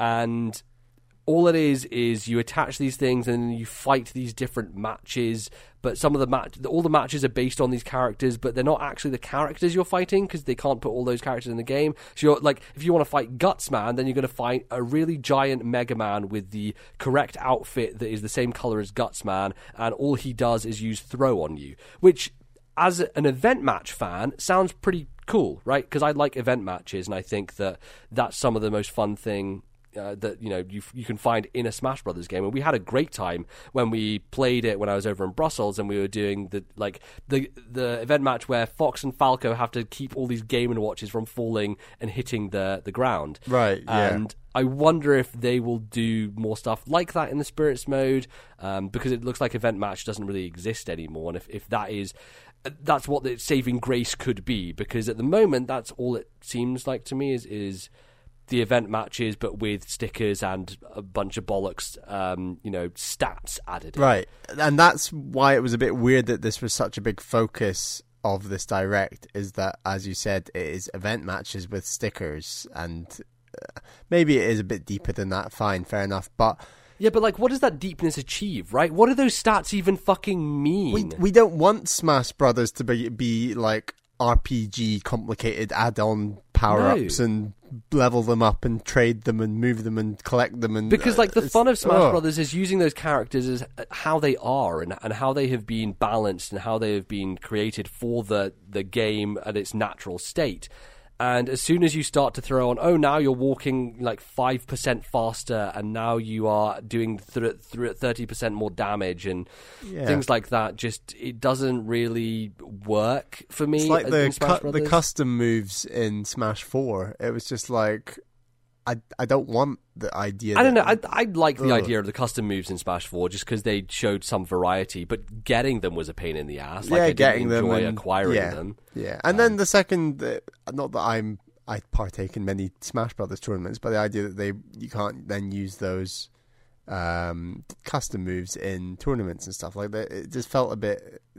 Didn't feel like Smash Brothers. I like my Smash Brothers Captain Vanilla over here, but I like it vanilla. I like it, pure, and spirits just feels like the opposite of vanilla. It's just so overwhelming. It's just, like, you remember playing a bit of Smash Run on 3DS, right? And all you would do is run through this level and beat up enemies and collect just a bunch of things that upped a percentage, and then at the end it would be like, okay, now have a Smash match with those percentages. It's weird. And it didn't feel very different, or it didn't make a lot of sense, and it was not very enjoyable. And I wonder if, like, building up a character and having them all these spirits attached is going to be that same thing, because it feels like it maybe messes with the idea of the event match in the first place, because the event match is supposed to be a thing that is very set in stone. Here are the conditions, here are what you have to do particular. Whereas if you throw customization into that, then it kind of defeats the point of what the match was supposed to be, like, because it's supposed to have certain restrictions on it. It's not standalone in the same way that an event match would be. It's all these other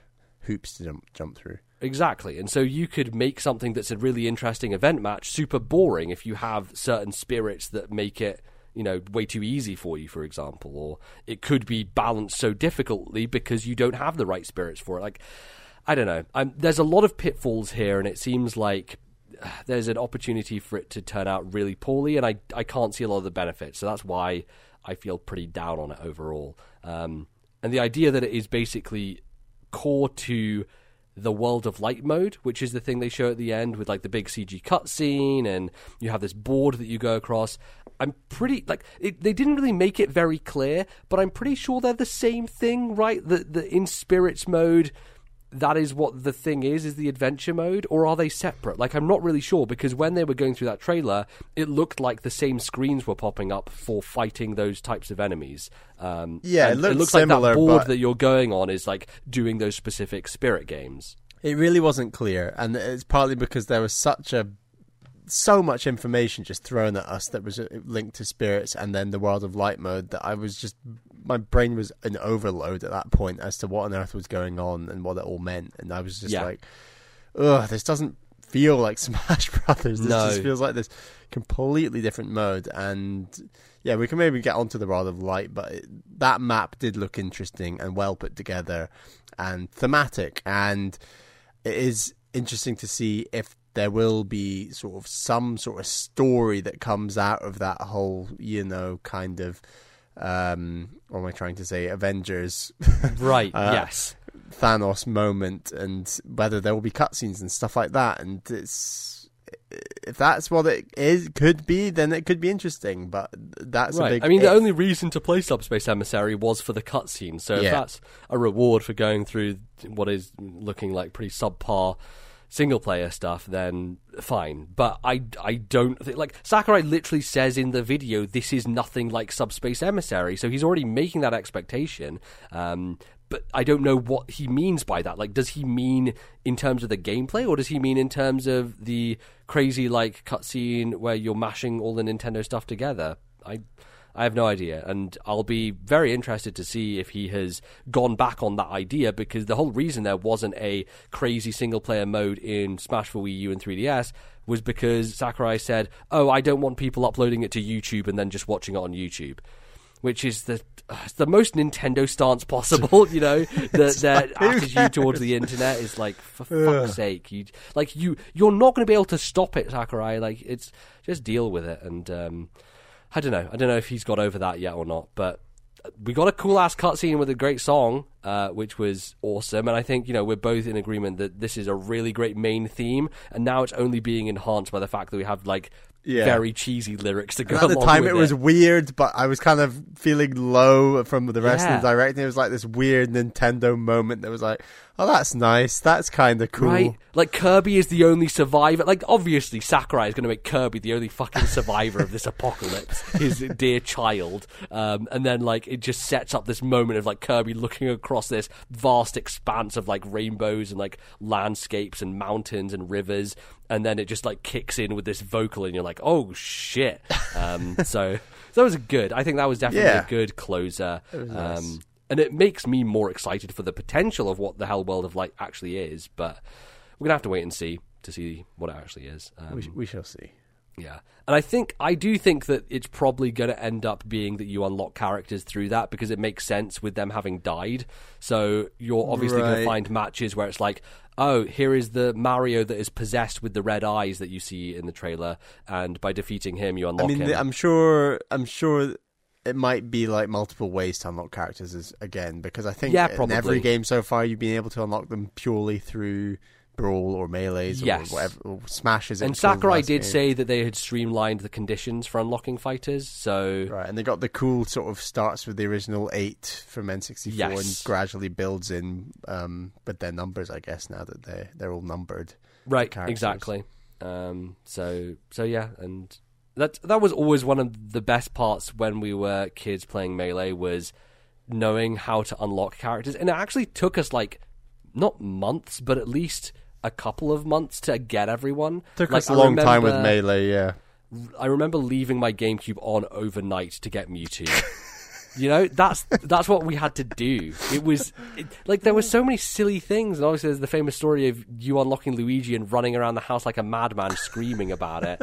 And we had the magazine that basically had all the conditions for like unlocking characters, and we're like, oh shit, this is really hard. How are we going to unlock this character? And it was very, very cool and just unique, but it also was quite difficult to get those characters. So I think they found a better balance now in terms of, you know, getting the characters and not making it like, I'm not going to have to leave my Switch on overnight, or am I? You know, I don't know. Please, it'd be like melted in the morning, like exactly. The way that they warp. I hope not. Yeah. Anyway, Jesus.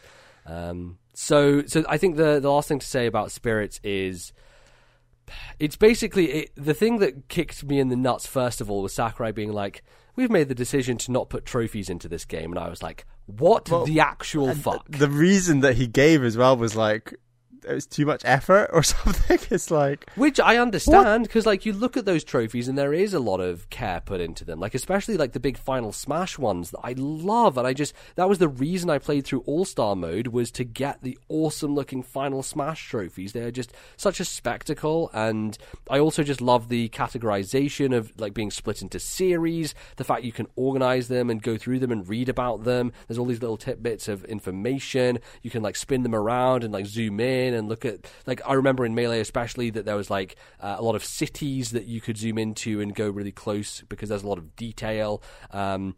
Trophies were the reward of Smash Brothers. They were my progression through the game, and it was the thing that motivated me to play a lot of the modes. Now what we have is this fucking mix between stickers and, I don't know, I guess trophies, but really all it is JPEGs of things from the game, and it's not even original artwork. It's just pulled straight from the games themselves and like pre-existing assets. So there's nothing special or exciting about getting a Spirit, because all it really is a JPEG and a stat boost. And that does nothing for me. It does literally nothing. I will welcome them a little bit more if there's a really nice way of viewing them like they were trophies. But still, it's not the same as trophies. You can't do it in that same way. It's not the same. Like the cabinet that they had in Smash 4 was amazing. So good. So good. So that's a real bummer. And I was talking to you about this as well, but like, what is my motivation to play through classic mode? Why do I even want to do that anymore? Because the little video that plays at the end certainly isn't, and going for a high score certainly isn't. Like, what is my reward for playing classic mode? Is there a reward? Because that, you know, I did that on 3DS. I played through classic mode with every character, and I'm still in the process of doing it on Wii U. Like, I love coming back to that stuff because there is that thing that you get at the end that is like, I have done this and I want to complete my collection, so you keep going through it. And All-Star is the same way. And even in this game, All-Star seems to have been reduced down to just a part of multi-man Melee, where it's like alongside 100-man Melee is All-Star mode, where you just basically are on the same screen and you kill enemies as they spawn on the screen. It is a major disappointment, because that original idea of All-Star wasn't groundbreaking or anything, but, you know, it at least took you to different locations, and you at least had the opportunity to get something at the end of it, which you don't anymore. At least it seems that way. So Yeah, I don't know. It really kicks me in the nuts because I've been so excited for Smash Ultimate, and to hear this, the fact that they don't have trophies, really kills a lot of my desire to even play through a lot of my favorite modes in that game over and over again. And even the name, like, Ultimate, the whole idea is that it'll have everything, and that's the theme that, like, Sakurai's gone with for the characters. Like, there will be every single character of the previous games plus all these other characters. It's always this addition, adding more and more and more to the game. And then for the ultimate version of Smash to not even have trophies, which have been such a big part of Smash Brothers right up until now, feels so empty and like the opposite of what you would want the Ultimate Smash Brothers game to include. Like, what the fuck do you spend your coins on? Do you even get coins? You know, there are all these questions. Spend them on spirits. No, but I mean, they did show the shop, right? And the shop was like, hey, you can buy music and spirits. And I'm like, this used to be where you could buy trophies. This used to be what the entire point of this shop was to buy trophies. And now, I guess it's better for music because there were a lot of pain in the ass tracks that you had to like just randomly drop and pick up a CD in order to get it, which was a stupid way of unlocking music in the game, to be quite frank. So it makes a difference that you're able to do that. And obviously Sakurai was boasting about the obscene amount of music tracks in this game. So I'm sure majority of my time will be spending stuff on getting those, but I don't care about the spirits. Like, it's cool that they're referencing, like, the dude from fucking Disaster Day of Crisis, but, like, what does that You could have a trophy of that dude. You don't need a spirit. Yeah, that's all there is. It's just like, here's the image of him, and I don't know, he gives you 20% extra attack power? Like, what the fuck? That's nothing. It's so nothing. Yeah, and that's why it's a big bummer. Anyway, there are people who I'm sure are going to be more excited for this mode than we are, and I hope that there is something that comes out of it that is interesting. But right now, I don't have much reason to be excited for it. So, and it's one of those things, like, Smash Brothers single player hasn't really hit the nail on the head since Melee, because that game had an amazing classic mode, an amazing like adventure mode, a really great collection of Smash the Targets and Home Run, all of those different things that you could do, and they've pared it down to where those things only, like, event matches was amazing. Like, you look at Melee single player content and it is so good on every aspect. And then Brawl had Subspace, and Wii U they had the stupid fucking board game mode that is literally the worst thing to ever exist in a Smash Bros. Game. Damn awful. I mean, I think we played it once, and the second we were in it, I was like, can we stop? After about 5 minutes, we were like ready to stop. It was very, very bad. So yeah, it just doesn't feel like since then there has been a reason for us to expect the single player to be very good, and it just hasn't. At least in terms of like the major modes that they focus on. So yeah, no home run in this. No Smash the Targets. I love home run. I love like co-op home run where we're both Ganondorf just trying to get those extra hits in, and like the leg kick and the punch and now pick up the bat. No, it's not pick up the bat. You use the Warlock punch and just that timing and the reverse Warlock punch. It's a good time. I miss that. Yeah, well, I mean, we still have the Wii U and 3DS version, Val. You know, it's not going anywhere. It still exists. We do. So there you go. Okay, well, then I guess we can talk about maybe the DLC characters and the surprise character that they had that showed up. So at the end of all this spirit shit, and we're all bored to tears, and it's taken forever, and you know, like, we need something to bring us out of it, and they talk about the new character to Smash Brothers. That's an early purchase bonus if you get the game. It's everyone's favorite, most requested character. It's the Piranha Plant. Yes, just a Piranha Plant from the Super Mario Brothers series. A random fucking enemy from a Mario game, who sure is iconic, but is just a random enemy. And this is the out of left field pick. Yeah, like, looking back, I'm now finding it like, this is funny and quirky. He actually does look like a fun character to play, I will be honest. And this is fun. But at the time, after going through all of that spirit stuff, trophies being ripped away from me, I know the leak's not true, I was like, Nintendo, I am in no mood to laugh about this damn Piranha Plant right now. Yeah. Just get out of my face. Like, yeah, exactly. I couldn't handle it. I was like, oh god. It was like the opposite of the cherry on top. It was like it was just not what you wanted. At the everything end, falls out the bottom kind of feeling. Yeah. So Piranha Plant's going to be around probably February of next year, and so it won't launch with the game, but will come if you pre-buy it. The cheek that like you can get it, I think. Well, so will you only get it if you pre-purchase, or will you get it earlier if you pre-purchase? I think it's basically like if you get it physical, then you have to register for the gold points before end of January.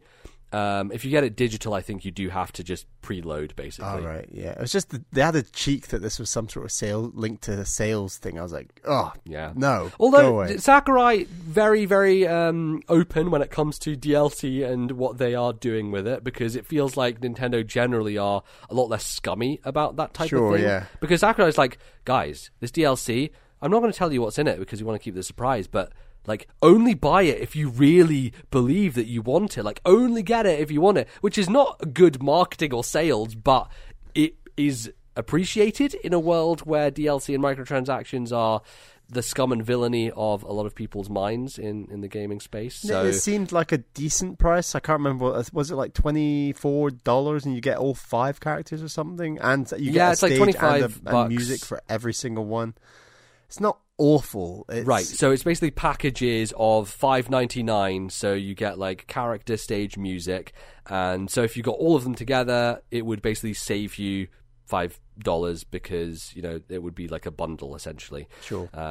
So, and you know, it's going to be obviously priced differently here, but it's not super expensive. I think it's much better priced overall than what they did for Smash Wii U, which was such weird pricing, and then they charged for these weird packs with the Mii costumes in them, and like I bought one Mii costume which was Dunban, and I think I spent like £1.60 on it, and I'm like, what? This is such a weird like amount of money. You needed that outfit though. I did, yeah. It was fun. I still have it, but like. There's a lot of weird shit, and I think all the Mii costumes are probably built into the game this time, not charging for that nonsense. What if Dunban is one of the DLC characters? Fuck. Oh, Bally, no, don't do this to me. Shit. Oh, God, I didn't even think about it. All would be remedied. Fuck. Play as fucking badass one-armed Dunban, Jesus. And they might have like that naked Dunban build as one of the outfits or something. Exactly. Yeah? Like no, naked Shulk, naked Dunban. They go together. They have a tag. They should have an event match with Dunban and Shulk. That would be really good. And you have to fight just a giant fucking massive sized Ricky who's just clomping all over the place. Yeah, that would be hilarious, but no, Nintendo's not going to make that one of their 5 DLC characters. So this is the thing, is like since this Direct happened, it has been clarified by Sakurai that Nintendo are basically the people who have chosen what the last 5 DLC characters are. So everyone's dreams and hopes of it being some crazy shit, I think, should probably go out the window, considering that the decision is being made by them, and it's no ballot. They're not going to be doing any Bayonetta nonsense with like people choosing their favorite characters. And it seems like Sakurai has kind of gone to the fan requests as much as he could with the Belmonts and King K. Rool and Ridley obviously being the major one. So my cynical brain tells me that Nintendo are just going to want to promote all their fucking video games. They're like, here's another Fire Emblem character from Three Houses because it's coming out. Also, let's time this next one to come out for the next Pokemon game at the end of the year. And we know that there's Animal Crossing and Luigi's Mansion 3. Maybe right, yeah, exactly. One of the characters could be Professor Egad, which actually would be awesome. I think that would be pretty there's going to be roughly 5, Nintendo first-party big games next year. It would not surprise me in the least if every single one is tied to like a character, but we'll see. Yeah, potentially. And these characters are basically promised to come out around the time of 2020 before then. So we have 5 characters over the next year or so, which is cool. That's great that, we have the potential for Nintendo Directs to end with Smash Brothers reveals still. I love that hype cycle. I love the great CG trailers that they make. Yeah. They're always such fun to watch. I never want that to end, just those trailers. Oh, so good. Yeah. And I do wonder, like, obviously Sakurai made a joke about him never getting a break, which I don't know. It feels weird because in the current conditions of like talking about 100-hour work weeks with Red Dead Redemption 2, like people are laughing at it, but also it's like, Jesus Christ, this man has worked his ass off. But is this the end of Smash Brothers DLC? Is it just going to be this, or is there going to be more that comes after it? And especially on the heels of Furukawa saying recently that Nintendo are definitely leaning more into DLC plans and supporting their games after they've come out, and having major DLC for all of the stuff they're doing. I don't know. It seems like they would have done it already with a lot of their games. Like, where's the Mario Odyssey DLC still? Like, I'm so shocked that we haven't had any of it. And whether it's too late on that or whether they're going to do a second there's a game. reason, with like a new game, of course, or something. Yeah. Is this actually the ultimate? Is this the end of Smash? Like, will there be DLC after the 80th fighter? Could they just keep going with re-releases where it's like re-release of Smash Ultimate with these 5 new characters and then like a new single player mode, or is that just ridiculous? I mean, I think once all the DLC is out, they could do a thing which is like the ultimate version of Smash Brothers Ultimate. Oh man, are they going to look back and say, I wish we hadn't called it Smash Ultimate? No, I know, exactly. Like, that was a stupid we thing screwed to call ourselves it. over. Yeah, we're done. But yeah. So I don't know. What is there anything else to discuss about this? There's new amiibos, some cool assist trophies, but which obviously were annoying for some people because they deconfirmed characters. So Shadow died, and Isaac from Golden Sun, Guile from Street Fighter was a fun one. That was a cool one. Springman obviously was one that another character who's basically deconfirmed. Dr. Wily's looking nice. Yeah, Dr. Wily was great. I enjoyed that a lot. So there's some really good ones in the game. I think they have a great selection. There was too much amiibos, and there was too much Mii fighters with like new costumes and stuff. Yeah, and they talked about the online as well, and it was like Sakurai was like, "Hey, we have this phone app. You should use it, I guess. Also, we're going to make something where you can upload videos to this app." And it's like, Sakurai, have you heard of YouTube? Clearly not, because he has a very bad relationship with YouTube and people uploading his clips. So, you know, I don't know who even cares about that shit. I really wonder how many people actually use that smartphone app. Of all Switch players, what is the percentage of people who actually use it for communication? I'm interested to know how many people have even picked up like Nintendo Switch Online before Smash has even come out. Were there people who were consistently playing games like Splatoon and I don't know, maybe obviously Rocket like League, big communities like that are going to be they've been using like, it. right, yep, picked it up, or has there been? But like the people biggest game multiplayer wise, Fortnite is free. And you don't have to have a Nintendo subscription to play that online. Things like Paladins is free to play. You don't have to have a subscription for that. So I'd be interested to know what their communities are like on Switch versus, say, Splatoon 2, and like how big. Well, has maybe Fortnite has overtaken Splatoon 2 since the introduction of paid online. I don't know, but yeah, maybe. I think that it probably would do though, wouldn't it? Because it's free. So literally anyone can download it and do whatever they want with it. So, but yeah, I don't know. They talked about a bunch of bullshit in menus, and it wasn't super interesting. All these languages, it's like, right, fine, great. It's like cool, but that's not really like. As I said, I think the pacing was all off, and it didn't really come together as a good direct. But there's some good stuff in there, and obviously, I'm still excited to play this fucking game. It's a new Smash Brothers, for God's sake. Of course, I want to play it, but it doesn't seem as ultimate as I would have liked it to be, you know? Like, I really wish that they had better ideas for their single-player stuff and that it was more in line with what they have done in the past. And World of Light could be great. That definitely, it could be. Like, we don't know, but it might. And as we said, not convinced at all by Spirits, and the last additions to the roster aren't great, but the space for these 5 DLC characters could not change everything, but really make a big difference. We'll see. Yeah, we can be hopeful about it, and there could be some great picks. As you said with Animal Crossing, like we could have Tom Nook in the game, which we've had Isabelle, but Nook would be a fun, probably more iconic character, but not as popular in Japan, I guess, like Isabelle. The only reason she's in the game is because Japan just fucking loves Isabelle.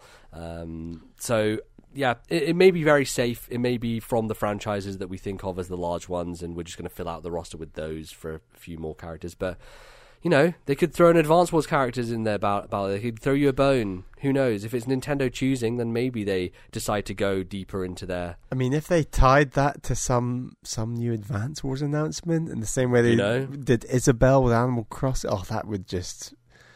That'd be quite a nice internet surprise. Send the internet on fire. They love doing that.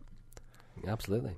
So yeah, overall, not a great Direct, but we're still excited for the game, and that there is an opportunity for it to turn out better than we think it will. So good to be optimistic about it, I guess, but we just have to wait and see, and it's just basically less than a month now, so we're coming up on it pretty soon. And yeah, I want to play this game. I want to have Smash Brothers in my life again and have an easy access to a system where I can just play it. Nice. Because I like 3DS, but the Wii U version is better, and like my Wii U is hooked up, but I have to switch things around.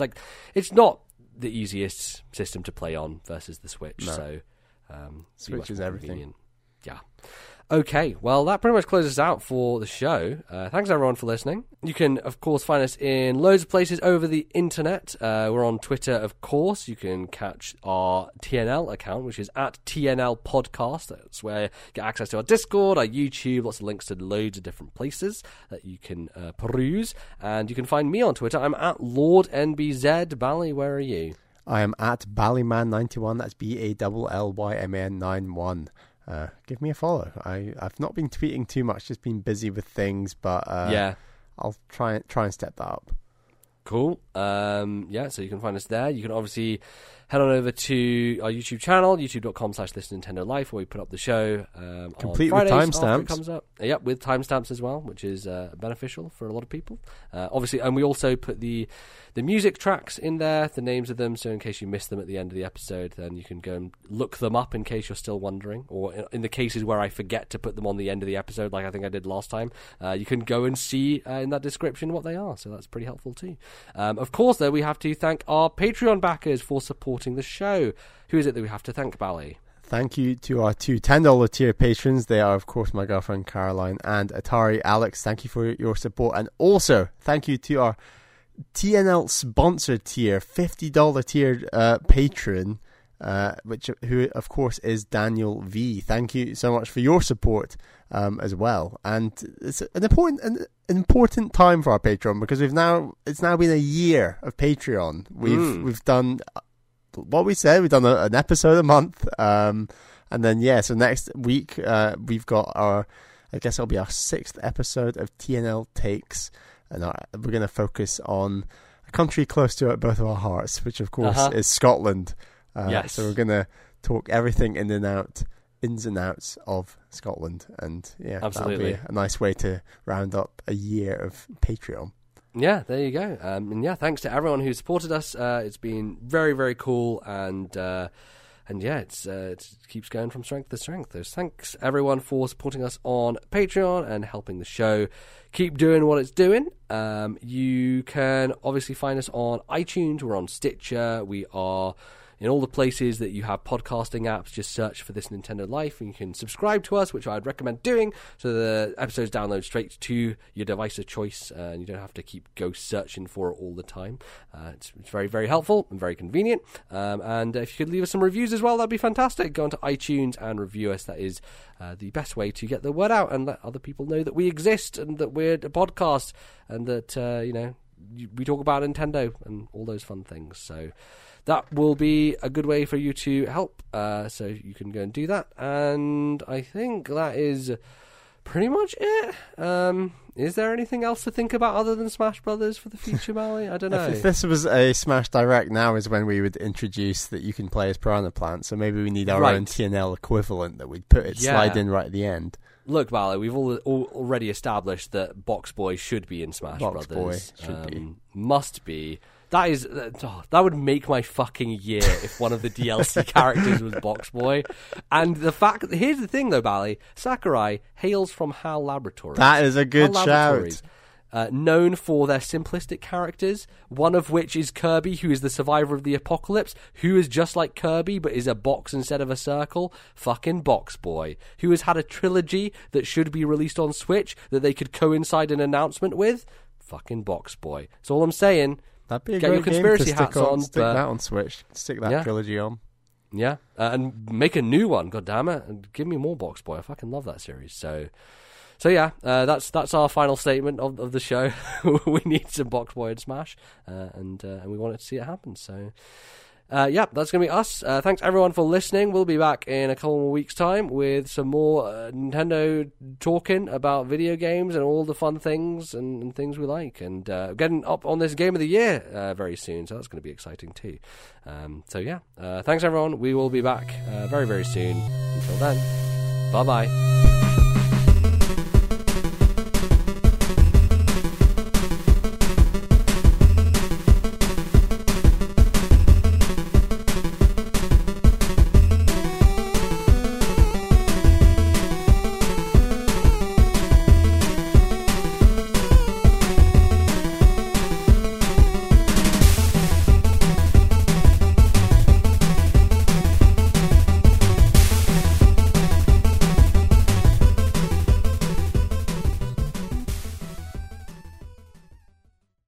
The musical interludes used on today's episode were The Kingdom of Torna and Lazaria, both from Xenoblade Chronicles 2, Torna the Golden Country. Copyright Nintendo 2018.